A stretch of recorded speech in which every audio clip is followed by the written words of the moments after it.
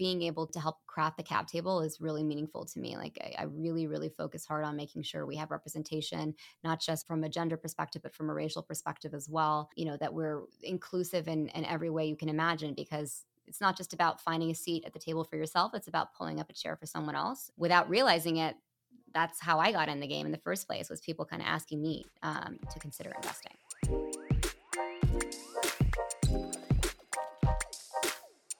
Welcome to the Vitalize Podcast. I'm your host, Justin Gordon, the Director of Marketing at Vitalize Venture Capital. On today's episode, we have Deena Shakir, a partner at Lux Capital, a multi-stage venture firm with around $4 billion in assets under management. Deena joined Lux in 2019. Prior to joining Lux, she was a partner at GV, formerly Google Ventures, and she also led product partnerships at Google for early-stage products in healthcare, AI, machine learning, and search. She also directed social impact investments at google.org. Let's dive in. Deena, welcome to the show. Great to be here. Thanks for having me.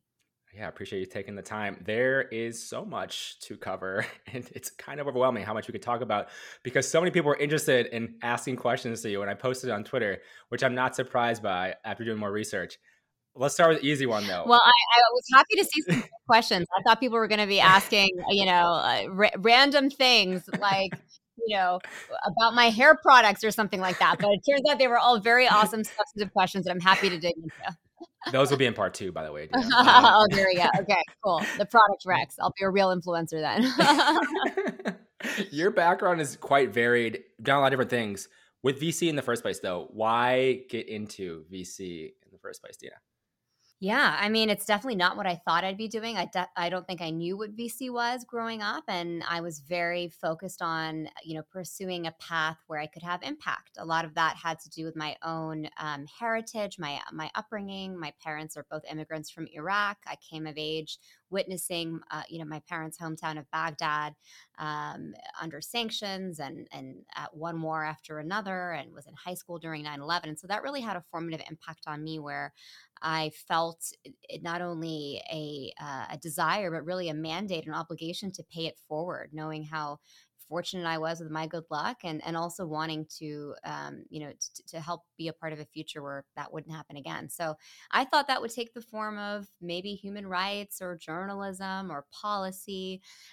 Definitely wasn't thinking that I would move back to the Bay Area, which happens to be where I grew up. At the time, if you weren't a chip engineer, there really wasn't a lot to do if you had global aspirations. But the world changed a lot in those decades since. And in the early 2010s, I was at the State Department and had joined the Obama administration after briefly spending some time as a reporter, actually covering the White House. I was really inspired by it, and was coming out here a lot for work, and was witnessing my hometown. I was literally born in Mountain View, like before Google was there. And witnessing this Silicon Valley emerging not only as, a tech hub, but really as a mecca for impact. And that technology was not just a separate sector, but a way of doing a lot of things differently. So that's ultimately how I ended up back in Mountain View, actually at Google, and eventually made my way into venture several years later by way of actually healthcare, helping to build what became Google Health. And in the process of doing so, realizing just how impactful some of these early stage startups were, and how much they were able to achieve vis-a-vis the team of hundreds of engineers that we had at Google. And so that's what led me to venture. With that and that experience, so a lot of people, there's many different paths in life. Obviously, you could go this route, which you did. You chose eventually to go the venture route. In theory, you could have tried to start a company, join a company. Why the shift specifically then to I want to be involved with a lot of companies as the investor side? Because I know a lot of people are thinking about that. I've had a lot of conversations with people about that. I'm curious for you, how you went through that process for you. Yeah, well, I did start a company many, many years ago in college. It was, it was an interesting process, and definitely gave me a lot of insight into sort of the founding process and the early stage hiring and all of that. But it was a different time. A couple of things. First of all, I don't think founders should ever really be, holding a hammer looking for a nail. Like if you're starting a company, it's because you've experienced something, so viscerally that you feel there's no other choice but to build it yourself, or and if that urge were to come or whatever have come, I think that's something I would have considered doing. But I've also always been a generalist. Even when people say, "Oh, you're a healthcare specialist," well, much to my parents' chagrin, I'm actually not. Like, I never went to medical school. I can't prescribe medication. I like certainly love to diagnose people, but I'm not clinically qualified to do so. But I have had the great opportunity to work not only across sectors, from public to private to tech to venture to journalism to philanthropy, but also even within tech. Like I spent years doing early stage product at Google, and I got to dive in deep on things like Fiber and Google Hire and Verily and Baseline, and I love that. And so what that's also enabled me to build is a really diverse network of people that eventually could be awesome contacts for the portfolio companies, people who are building companies themselves, people who are great board members, et cetera. And that is, as it turns out, what really lends itself well to venture. You got to just know who to ask the right questions to, and to be able to have that comfort and fluency with shifting across topic areas very quickly. One of the things you mentioned there is the globalization side of things as well, with how the world's going. And there was a question in Twitter, someone I asked around that similar topic, around with like digital health companies specifically expanding to other markets, expanding globally. As an investor, how do you look at that or gauge that when you're investing in these companies, as you're working with them, if you're in board of directors? Like, take me through that process as well as expansion in that way. Yeah, I mean, my initial interest started globally, not only personally but also professionally in what I was working on. And I definitely think there's a clear leapfrog innovation opportunity in a lot of global markets. I think it's challenging to build a solution that, especially in healthcare, that works in the context of our very complex American healthcare system, and translate that overseas. Yeah. But at the same time, there are certainly lessons learned that can be applied. So, we at Lux, we invest globally. We've had the opportunity to do so even in healthcare with our investment in M Pharma. So always excited about what's going on in emerging markets and just generally around the world, and eyes open to opportunities there, especially these days. With working with so many different founders, I know you mentioned on a podcast, I believe it was, around like you want to assess like the coachability of founders and like how gritty they are.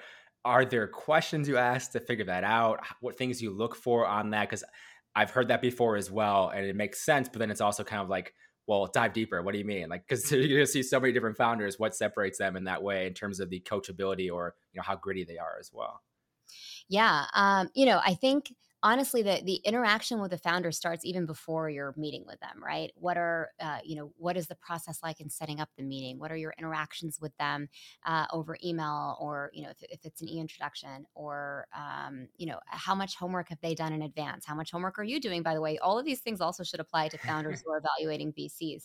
Um, and so that assessment starts even before the meeting. And then, of course, in a meeting, some of this is an art, some of it is a science. I think a lot of it is just ultimately about being able to read people, and that's part of why I love this job so much. It's you are definitely in your capacity as a steward of capital, making investments that you believe will return multi-billion-dollar businesses, but you're also in the business of evaluating people. And I've learned to trust my instincts. There have been times where I really tried to rationalize a decision because I wanted it to work, or the profile of something should have worked. And in retrospect, actually, my instinct was right. And there are times where the instinct wasn't necessarily something I could corroborate through, pure rational evidence, and it turned out to be quite right as well. And again, that's something that it's also important to be very mindful of, because there are some people who will use that argument to reinforce biases that they have, or pattern recognition. And I think part of what I really pride myself on is because I'm weird. Like, my background is different. Nobody would have thought of me as the profile for a good investor, and I try to be a little bit more flexible and creative when I'm evaluating some founders. And there are great examples of that in my portfolio who certainly did not look like your typical, if such a thing exists, kind of founder profile, and turned out to be absolutely extraordinary CEOs and builders. Are there any you want to shout out? I would love to hear if you have a few. If Yeah, not, no big deal. Yeah. I mean, one great example is Amira Yahyaoui from Moss, where Hmm. she's building an incredible company that is providing, financial access and inclusion to students with a challenger bank. Started off by building a product that enabled students to apply for and find, sources of financial aid. And she is someone who never went to college, wasn't able to start to open a bank because she was a stateless, she was a refugee, and all of the things that you would think you would need to be able to do a business like that. She didn't match any of that. Like as I said, not only did she not go to Stanford, Harvard, et cetera, she didn't go to college at all. She was one of the forces behind the Tunisian revolution. But um, as it turns out, not only Lux and me, but certainly Sequoia and Tiger and others saw in her something very special, and it's a true privilege to be able to work with her. On that note, with helping founders, we'll give a shout out to Ellen De Silva, who asked, "What's your strategy around supporting founders?" She's extraordinary at it. She's extraordinary at doing it. Manages to make time for every need. What is your strategy around supporting founders? I would be curious, Deena, as well. Yeah, people have I should say, investors have very polarizing opinions on this. Like some feel like you should be backing founders who can who don't need you, and you Sure. kind of pick your bets and then step back. I am That's not me. Like I'm not going to be hands-on micromanaging anything, but I love what I do. I take pride in what I do. And I think there is a lot of value to be had from working with an investor, not only just from, whatever their networks or skill sets might be, but it's literally our job to spend all day meeting with companies. We have an insight into the macro. We have an insight into, connecting the dots and patterns and all that is really valuable to someone who's building and especially doing so at a really early stage. So that being said, time is finite and this job doesn't scale. I think a lot of firms might be trying to do that by creating these really large teams and kind of outsourcing different aspects of that. That's not how we operate. So yeah, you have to be really mindful. You can't just make thousands of investments personally and expect to be able to provide the same amount of time to each of them. So it really depends. I'm on, I've invested across stages. I'm on boards from seed to Series D right now. So it is really interesting to see how that manifests, that value or that kind of help, if you will, manifest itself at different stages. But across the board, it's something that I really enjoy doing. So. On that note, with the multiple stages, investing, across different stages as a firm, a lot of firms are really focused on either early stage, late stage, growth stage, whatever it may be. Obviously, some are doing cross. For you and the complexities with Lux going kind of everywhere as well. What are the complexities of that? How does that operationally for you? Is it challenging? I'd just love to hear more about how you kind of manage that. Yeah, it's a great question. It is different. We are a small team, and it's the same team that invests in everything from NewCo and incubations all the way through growth stage opportunities.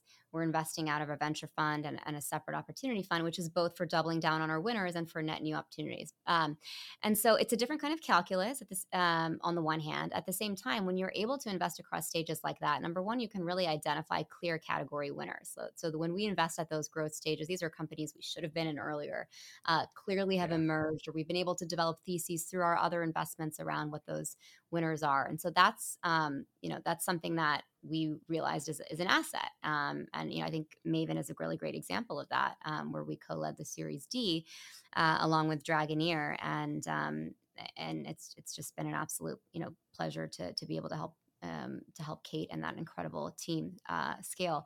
And it also gives you insight into what's happening at that Series D or growth stage that you can set yourself up for well at the early stages. What kind of talent, evolution do you see over time as teams grow? Where are those points where either culture shifts happen, where you need to bring in certain people? That is something that many investors, even if they focus just on seed, will see over time, but that usually takes a lot of time. You see those Yeah. companies grow. I haven't been doing this very long. I haven't been in venture for 20 years, but I've been able to see a lot over that period of time because I've had the privilege of being able to witness different stages of growth. And so I think that's really also an asset to a founder. To that point, and that those insights into having kind of multi stages as well, and seeing the market kind of melt down, turn down, whatever in the last number of months or so. How have you then communicated that in terms of your insights to your founders, prepping them for what to do now? It's a much different situation. How have you been going about that? I'm really curious because I've seen the craziness and been curious how every VC handles it in that way too. Yeah, I mean, that's another great example of where that multi-stage visibility really helps because we started to see it even earlier with some of the, the growth stage companies that may have been out in the market, or the feedback that you were getting, or just a general sort of cool down that you were sensing. And so being able to make sure your early stage companies are armed with plenty of capital and runway, and really setting themselves up for success in that way. So that's again something that you would have had probably less visibility into had you not had that exposure across those different stages. Yeah, that makes total sense. And someone had asked on Twitter as well around areas you think are underinvested in, whether it be healthcare or not. Any particular verticals, areas that you think this is going to be either be big because there's not many people investing, but there should be. Any areas you're seeing as you do invest multi-stage? I'd be curious about that too. I love that everybody is talking about fertility now, because when we started investing in that space, like there was still hardly anybody was doing it. And there were a ton of questions around, what's the TAM going to be? What's the TAM going to be? Now every other article is about, the hot market in fertility tech. And that's amazing to me. So I think, we at Lux do pride ourselves on seeing things before they are obvious. There are many examples of that in the portfolio. And I frankly think women's health continues to be one of them, even though there is this sort of general discourse around it being hot and emerging. And, really Kate and Maven leading the way there with being the first unicorn in women's and family health. There's still a tremendous amount of underinvestment across the board. On the R&D side, still single digit percentage of dollars going into research in this space, and even on the investment side. So lots more to be done there. Incredible companies I'm seeing at the early stage that are, I think going to be the next mavens of the world. Really excited about that. Pediatrics is one that we're spending a lot of time in on the healthcare side. And outside of healthcare, I think food and ag, there's, some interesting companies that we're seeing in that space as well. And we've seen so much advancement on the science and technology that you're able to actually scale. You're almost hitting that software eating the world moment with these different sectors that may have been a little slower to adapt. With those areas you mentioned, I mean, the healthcare one you mentioned first, especially women's fertility, why do you think they are still underinvested in?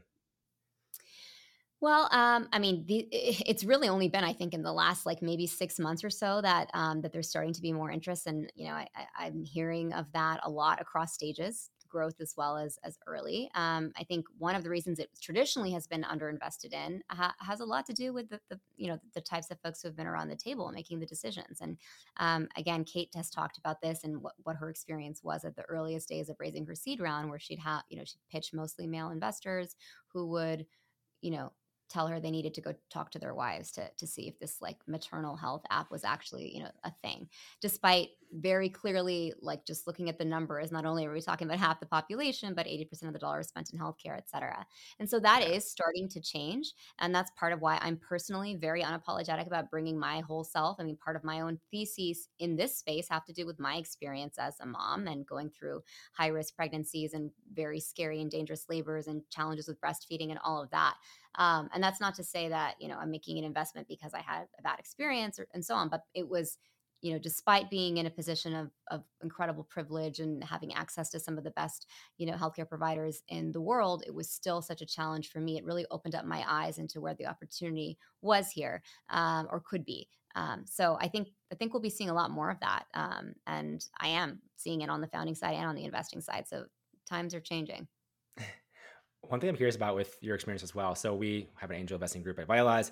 I know you'd angel invested, I think it said like since 2014. Take me through when you first got started, angel investing, starting to make those decisions to invest in startups, because we've seen a lot of times women are hesitant or less likely to invest in startups or this asset class in general, which we're trying to change. We're always curious about how people think about it. Why did you start then?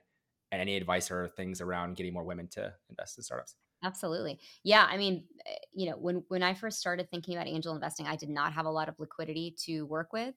It wasn't something that crossed my mind, and I really wish it had, because there are some companies that I was advising without even realizing that's what I was doing, at a Yeah. very early stage, that ended up being very successful companies. Had I, Damn it. asked for some equity or maybe offered to put in like a $5,000 check, it would have been incredibly valuable. And it's only now that I'm seeing that, but there are many examples of that, including some of the most iconic kind of Silicon Valley companies that were started around the early 2010s. But I just didn't have that mindset at all. Not to mention, again, what I sort of saw as a real barrier to entry here, which is I assumed you needed to be, a millionaire or close to Crazy that rich. Yeah. be able to do that. What I didn't realize is that there were a lot of people, mostly dudes, who were doing this for a while, just kind of, putting either their own money or some family money kind of behind their friends, and were able to really catalyze from that. And so it started with friends of mine who were starting businesses who really came to me and asked me, "Hey, would you want to put a check into this?" And I was like, "Oh my God, I don't know if I can afford this. Like, should I do this?" And as soon as I started realizing that, I'm writing the check and I probably won't see this money again. But Hmm. there is value to be had.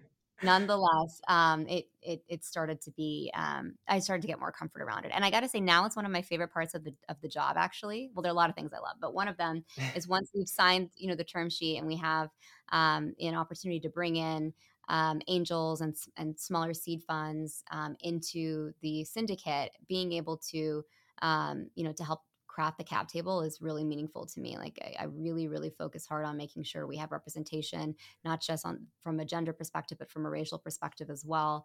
That we, that we're inclusive in every way you can imagine, because it's not just about finding a seat at the table for yourself. It's about pulling up a chair for someone else. And again, I think that's part of how, without realizing it, that's how I got in the game in the first place, was people kind of asking me to consider investing. Yeah, it is so interesting. I mean, what we've seen with people starting to invest. And I tell the story I told before, but like we have it, our group's open to non-accredited investors, which is a whole different thing, which I think will eventually open up more. But I tell people like I was in an Uber driving and I was talking to this lady who's in real estate and I was talking about this angel group. It's like, yeah, I invest in startups. She's like, oh, that's interesting. Like she asked more questions, more questions. By the end, she was super interesting. It's like, what was the name of it again? It's like Vitalize Angels. The next day, she joined Vitalize Angels and like starting to invest in startups. Like anyone could do it. And as we see regulations hopefully change with the SEC as well, that opens up more. But there's a huge gap still in like the education component Oh yeah. of that. And it's like people getting comfortable with it, but also understanding what this is. Like to your point, you didn't even know, you didn't really think about it. It's like we think about it all the time. I always try to think about how we get more people into this and like Yeah. understanding what the education piece looks like for Yeah. that, Yeah. because that's a huge gap as well within this. It And is. yeah, and with Lux, what is? I mean, there's so many things that you have going on. How do you? Almost wondering like what a day looks like for you across all stages you're looking at. You're also writing a book. Like, we're gonna get into that. There's a lot of things happening. How do you manage all this, Dina? I don't. I'm pretty open about that. I'm like constantly feel like I'm failing on multiple fronts. You know, I've never worked harder in my life, but I've also never felt like I've just never had more fun. Like it doesn't, Yeah, it's not work in the way where I'm like, oh, I got to do this, I got to do that. Like I have to actually try to force myself not to do it because I enjoy doing it. I also have that's two true. little children and a husband, and a family and aging parents and all of that. So that's something that's important to me as well. I don't have a solution for it because again, this job doesn't scale. I've been in Yeah, operating roles before where we we're able to hire and expand and all of that, and certainly we're growing our team at Lux, but the nature of venture is not, it's not corporate in that sense. So it's a challenge I struggle with a lot. I'm sure there are emails I owe people. Sorry, I'm sure there are. It's oftentimes just like, am I going to sleep like an extra 20 minutes, or am I going to try to yeah. get to like not even close to inbox zero, but a little bit more? Am I going to be able Mm. to protect time? So I try to be as intentional as I can with how I do spend my time.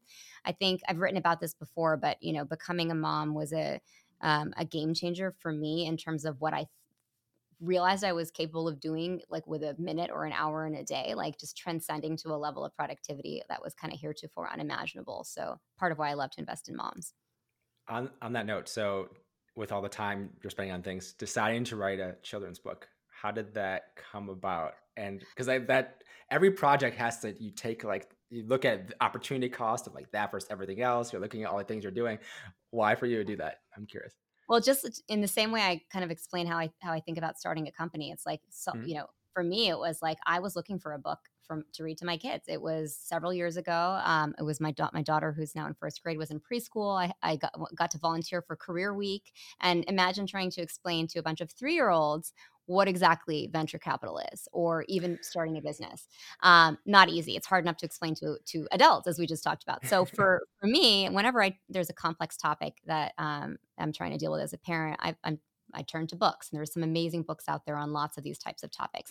So I searched far and wide, and there were some great books about science, about STEM, Ada Twist Scientist, and increasingly more wonderful books, with girls as the protagonists in particular. There was nothing about starting a business. I mean, I think I found one book about like a lemonade stand, and I combined that. So basically, I left that day saying, I'm gonna write this book. Like I've always loved writing and even rhyming. Like I used to do like slam poetry and things like that. So, but that it took years. It was basically over the holidays during 2020 pandemic time, where it just like I kind of got inspired overnight and wrote this book. And then of course it's gone through many edits and iterations, and that's a whole nother story, like the process of kind of getting an agent and publishing and so on. And it's still going to be, I think my kids are going to be geriatric by the time it's out in the world. It's a very long process. Hopefully they'll still be able to enjoy it as a children's book, but Yeah. it'll be out in the world in maybe a year if I'm lucky. Amazing. I know we're almost out of time here. So where's the best place for founders to reach out to you and also connect with you if they'd like to? Yeah, Twitter is great. Actually, I've been amazed by Gail and all the amazing work that she's doing on the Vitalize side with Twitter, Crushing it. she's crushing it. And my DMs are open, so Twitter is great. Perfect. Thank you so much for taking the time to come on the show today. Really appreciate it. Thank you. Hey, thanks for listening. If you want to learn more about us, head on over to vitalize.vc. You can also follow us on Twitter at vitalizevc, or you can follow me on Twitter at JustinGordon212. Have a great day, and I'll talk to you in the next episode.